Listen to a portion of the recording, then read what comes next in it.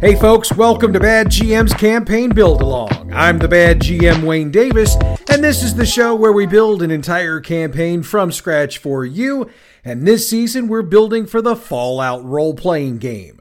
I know I've said it 100 times this season, but if you're still wanting a copy of the rule book, head on over to your local game or bookshop, or if you don't have one close, check out the Modiphius Entertainment website at modiphius.net.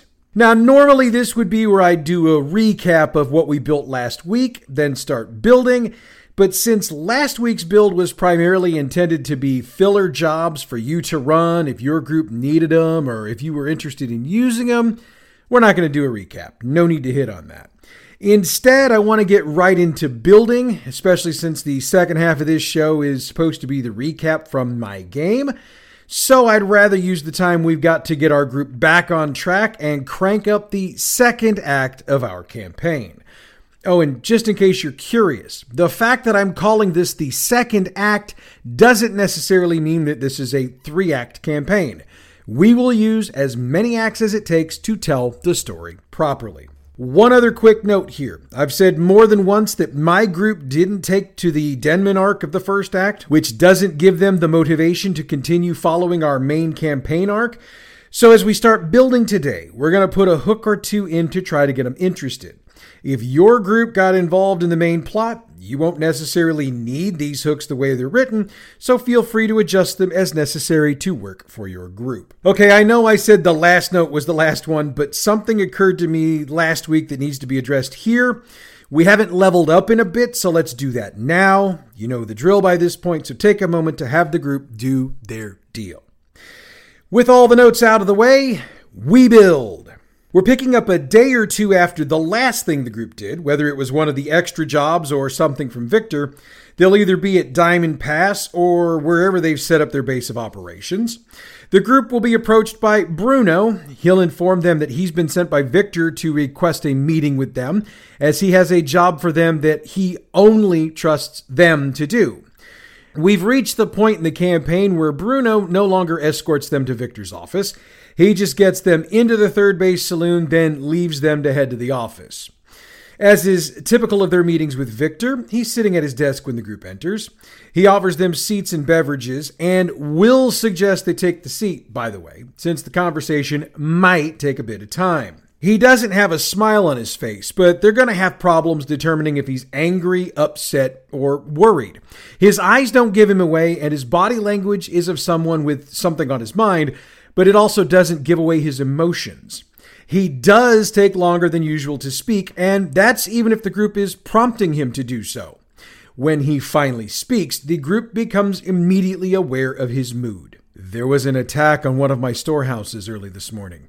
Several thousand caps worth of merchandise was taken, and the entire security team I had on site were killed. He pauses for a moment, then he corrects himself. To be honest, they were not just killed. It was what civilized people such as us would call a massacre. From what Bruno could make out, my people never even had the chance to pull their weapons, and they were cut down where they stood. Dozens of rounds per person. As he speaks, his rage and sadness continue to build, and I'd play it like someone who has the two emotions competing with each other.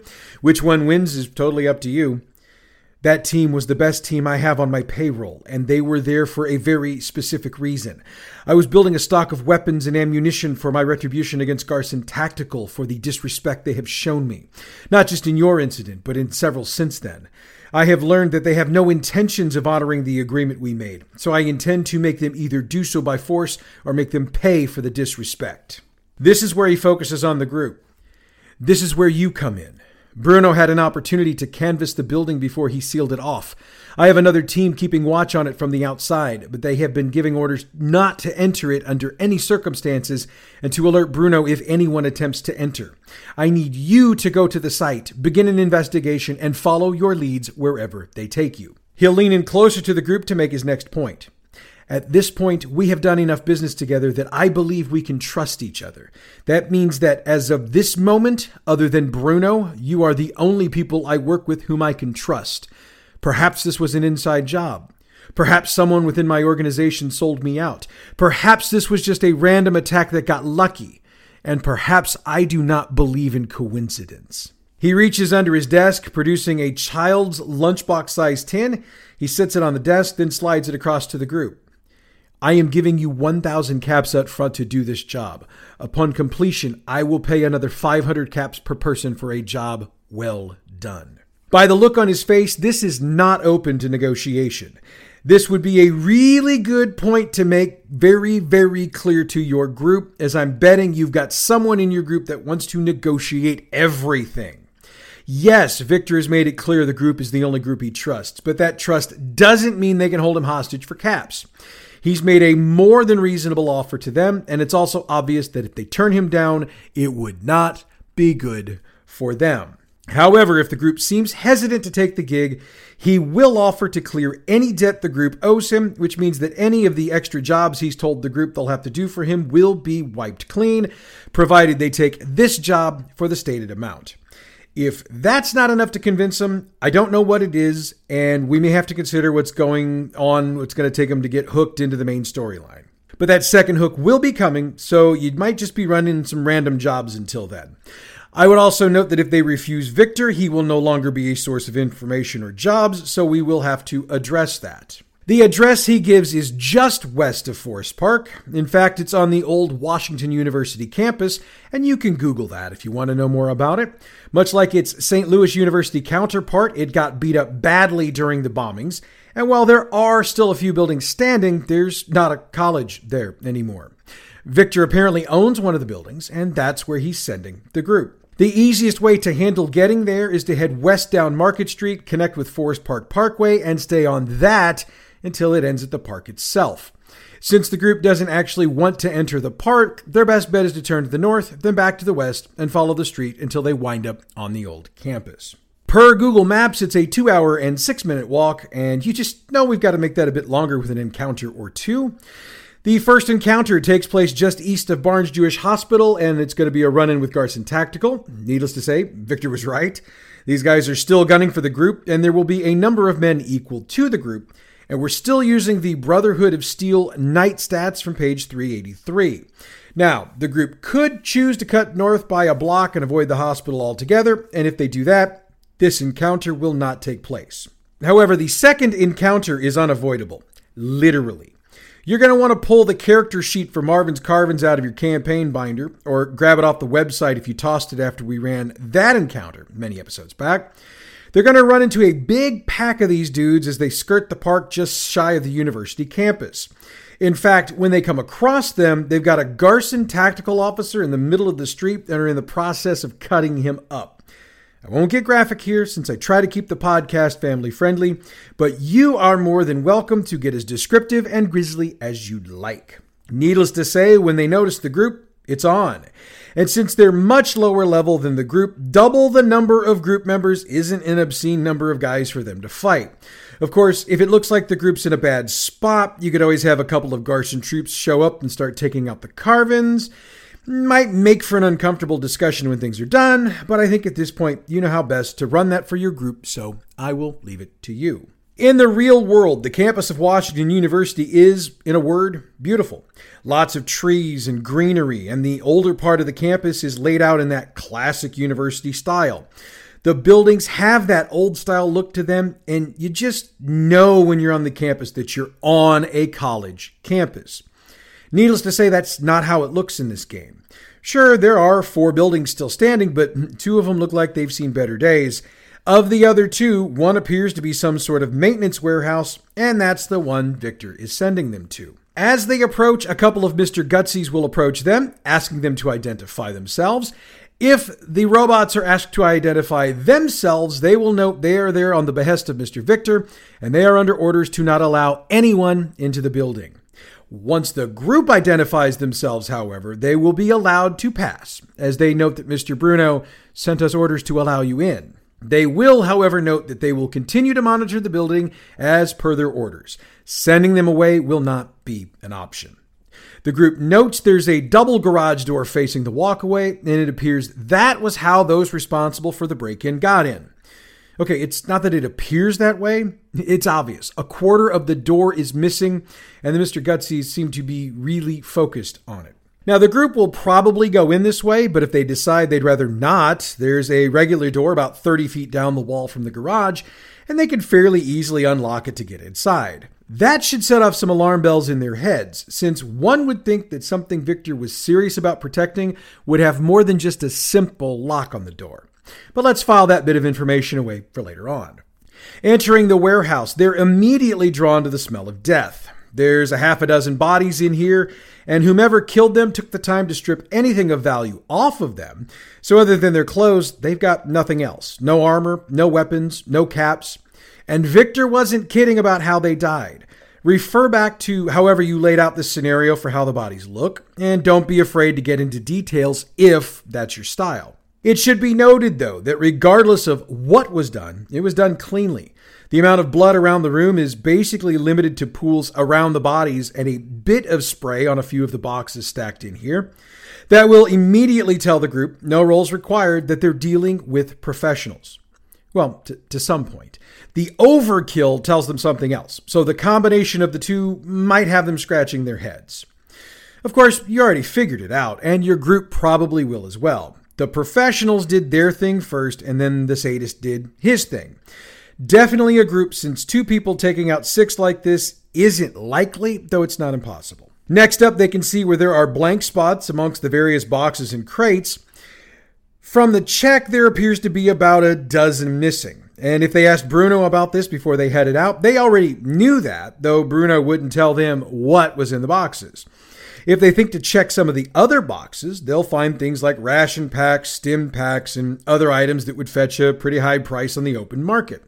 Again, it will occur to the group pretty easily that if the attackers left this stuff, whatever they took had to be pretty darn valuable. As they continue their search, because you and I both know they're going to want to look around to see if our hit persons left something behind, they will find a few things. Again, no need to roll here because the stuff they find is obvious. Too obvious if you get to thinking about it. Here's what they find and spread it out around the room. They find a Garson Tactical Maker's Plate on the floor by the garage door. The group's seen these before at other scenes. They find several spent 10mm casings. That in and of itself isn't weird, but the fact that 4 or 5 casings is all they find will get them wondering, especially since they count way more bullet holes than that. It's also odd because they find them somewhat neatly organized together in a corner of the room. Now, this one will require a roll unless they specifically say they're doing a thorough check of the bodies. The roll would be Endurance plus Survival, difficulty 1, and that's just for it to occur to one of them to actually check the bodies. In the clenched hand of one of the bodies, they find a scrap of black uniform that appears to be the same style as those worn by Garson Tactical. What makes it weird, though, is that when they look at it, it appears to have been cut from a shirt rather than torn from one. The damage to the garage door is also odd. Sure, the lower quarter of the door was removed and appears to have been cut away with something, most likely a cutting torch. However, the group would note that in order for the attackers to get out that way, they'd need to bend over or crawl out, and that's not a logical thing to do when you've just shot a group of people and stolen a bunch of stuff. That being said, it would work for sliding the boxes and crates out and then leave through the door. You know, the door they might have used to come inside. So they'll want to check that. And from the inside, they realize there's a half a dozen or so different security guards in place to prevent the door from being opened, and they've all been disengaged. Of course, if the group came in that way, they've probably already figured that out. The question is, who did it? Well, that's what they find, and unfortunately, they've got more questions than answers. I'm pretty sure your group is going to settle on this being some sort of setup since the Garson stuff was way too obvious.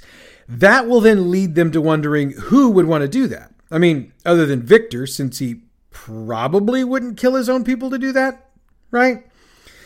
The various group members can rack their brains trying to figure out who might want Garson Tactical setup, as well as why they'd want to do it. First off, by this point, it should be pretty obvious to the group that Victor's a bigger player in the game than he originally presented himself.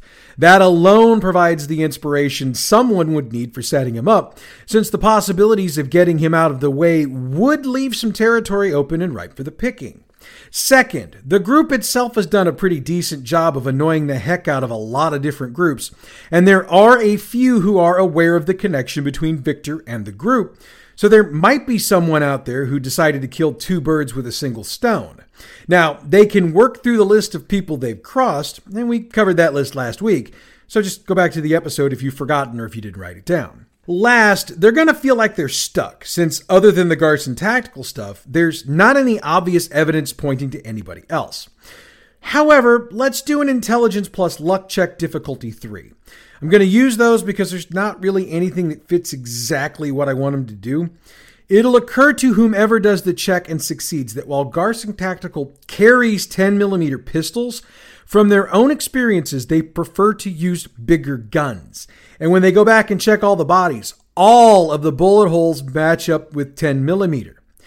Doesn't mean Garson wasn't involved, but it goes way off their usual MO. Just about the time the group starts wrapping up their investigation, they hear a commotion outside. And regardless of how they get outside, they see a single figure clad in all navy blue and wearing a navy blue trench coat, taking out the Mr. Gutsy robots without much effort. They can't see the person's eyes since the black sunglasses they're wearing make it impossible. And it's not like the Gutsies aren't getting their shots in. It just seems like the shots have no effect. Before we dive into this, your group might realize that it's a synth courser, especially if they've played the video game, and they would be right. Stats are on page 374, and there's only the one, regardless of the number in your group. Trust me, if you check out those stats, 1 should be a huge challenge for the group. By the time the group can get involved, there's a single Mr. Gutsy left, but it blows up before it can attack again. Run the combat, but there's a twist to it. Once it's lost 5 health points, the courser uses its ability to teleport away, leaving the group even more confused than it was previously. And if we're being honest, leaving them with a possible suspect in what just went down. Considering everything that's happened, including the fact that the warehouse is now unguarded, the group should think to head back to Victor to bring him up to speed. It's another 2-hour walk, and there will be another encounter with Garson Tactical, though this one will take place a couple of blocks from the pass. The group will actually run into Victor as they enter the pass. He and another Mr. Gutsy robot are heading back from another trip, and Victor suggests they head back to his office to discuss what they've managed to find out about the situation. Right off the top, when they tell him about the courser, he'll be shocked, since he's very well aware of their purpose, though he's not sure who's using them these days. He'll also order Bruno to send another squad of Mr. Gutsies to the campus to guard the stash. The group can relay what they found on the site, and Victor will note that it matches up with Bruno's observations, though he'll add that the human touch they bring, which is the ability to think outside of the box, is why he wanted them there. He agrees with them that Garson is probably being set up, and with the appearance of the courser, it's obvious it's someone way more powerful than either of them has dealt with to this point. He reports he'd been out meeting with some associates to see what he could weasel out of them, and while he got a lot of information he believes to be useless, there was one tidbit that seems to fit with what they now know. A fellow calling himself Longsworth has been meeting with others in Victor's line of work, spreading his caps around freely and letting it be known that for the right price, he can help solve all their various problems. The Twisted Tap is where he tends to hold court, and he's there most nights. Now, normally Victor would task the group with heading over there themselves to deal with the situation, but he believes that this requires a slightly different approach. He intends to head to the tap himself tonight to see what this Longsworth fellow is about, but that doesn't mean he wants to leave his group behind. Now, how this is going to work depends on the number of people in the group and their makeup. Up to 4 humans will be asked to dress as nicely as possible, think like John Wick, and Victor will provide them with enough caps to purchase the clothing if they need it. Everyone else, especially non-humans, will be sent out ahead of Victor and his guard to find positions around the tap to keep an eye on things. Again, Victor will provide everyone with the tactical gear needed to keep in communication and be able to see what's going on. Think the earpieces security uses today, plus some night vision goggles. Now, he's not giving them to the group. He's letting them use them for this particular mission. And if your group has no humans in it, he'll take Bruno to head inside with him, and Bruno will handle communication with the group. There will be no issues getting to the tap, and we'll wrap the build with Victor and his escort heading inside, and the rest of the group taking up their positions on the outside. You can decide how that is going to look, especially as the group members ask what the possibilities are. Next week, we'll pick up here and really set the hook for what's to come. But we've reached the point where we need to cover what happened in my game last week. To refresh your memory, during our last session, the group managed to get a hold of a Jessup Chemicals employee and download all of the files concerning the various projects they'd been going on.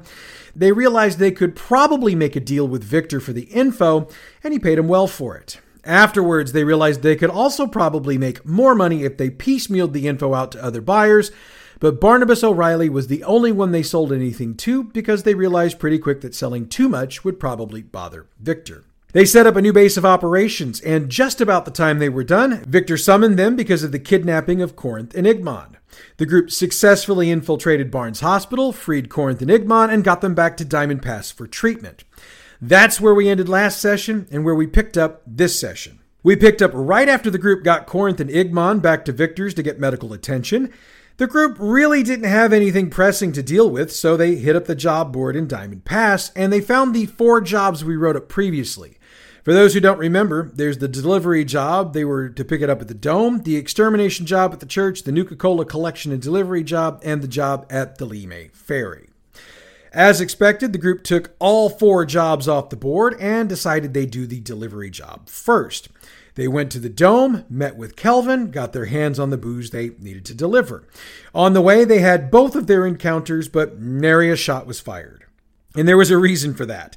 I forgot to take the group's character sheets with me to game night, so they didn't have their stuff. So these wound up being conversations, and while there was some die rolling going on, I was fudging it, and it was always going to be to their advantage because I forgot my dice too. Go figure. We actually wrapped the game right after the last encounter, so we didn't get a whole lot of gaming in, and I do owe you an apology for that because this show obviously is going to be way short because of it. I mean, I did make a rookie mistake in forgetting character sheets. That's on me. However, the fact that we didn't necessarily get any gaming done isn't completely my fault, or anyone's for that matter. See, my daughter and my wife had been busting their tails for the last couple of months, along with my family and friends, to plan a surprise 50th birthday party for me, and we had that this past Saturday before game night. The majority of the game group was there, so needless to say, by the time we got to playing the game, while we were up for it, we had some serious problems focusing. Anyway, I wanted to offer the apology for a short recap and explain why. I can assure you that in 2 weeks, we will have a full recap. Anyway, that's where we're ending the recap for this week. All right, so it's becoming apparent at this point that my group's gone way off the beaten path. And while I'm trying to get the major points of the storyline into the game, what we're writing here isn't matching up with how they're playing it. And many of you have not only noticed it, but are wondering just how exactly we got there. So rather than take up an entire build episode going over that, I've worked up a special episode of the show that will be dropping tomorrow, which is Saturday for those who get this show when it drops first on Friday. Now, as I'm recording this, I have absolutely no idea how long that special is going to be, but we're going to take a look at how exactly my group got to this point, and I'll share a few of my ideas for getting them back on track. I know I got into that a bit in last week's show, but since I've had more time and another game session to think on it, I've come up with a couple of more ideas that I think might work. So, if you found yourself in the same boat that I'm in with my group, you'll want to catch tomorrow's special edition of the Build Along. Same bat time, same bat channel, different bat day. And if you don't get that reference, you really need to Google it. It also means I'm every bit now 50. While you're waiting for next week's show, might I suggest Role-Playing History? If you've never listened before, it's the show where we pick a game, creator, or newsworthy situation from the tabletop role-playing game world and dig into great detail on it. And we don't just cover the mainstream games. Believe me, I've researched games that have been out of print for decades. Role-Playing History is available wherever you get your podcasts or on our website, badgmproductions.net. All Fallout role-playing game materials referenced on this show are the trademarked and copyrighted properties of Modiphius Entertainment through their license with Bethesda Games and are used on this show for entertainment purposes only. If you're interested in this or any of the other fine products produced by Modiphius, check out their website, modiphius.net. The music we use for this show comes from Pixabay.com. Check them out for all your royalty-free, license-free music needs. Bad GM's Campaign Build-Along is a production of Bad GM Productions. Check us out on Facebook at facebook.com/gaming/BadGMProd, on Twitter at BadGMP, YouTube and Tumblr, it's Bad GM Productions. You can email us, badgmproductions@gmail.com, and online, the website is badgmproductions.net. Next week, we start to fill in the picture concerning the attack on Victor's storehouse, and we'll start getting a better idea of just who our big, bad, evil guys will be. That's next week, though. Until then, I'm the Bad GM, Wayne Davis, and I'll see you at the game table.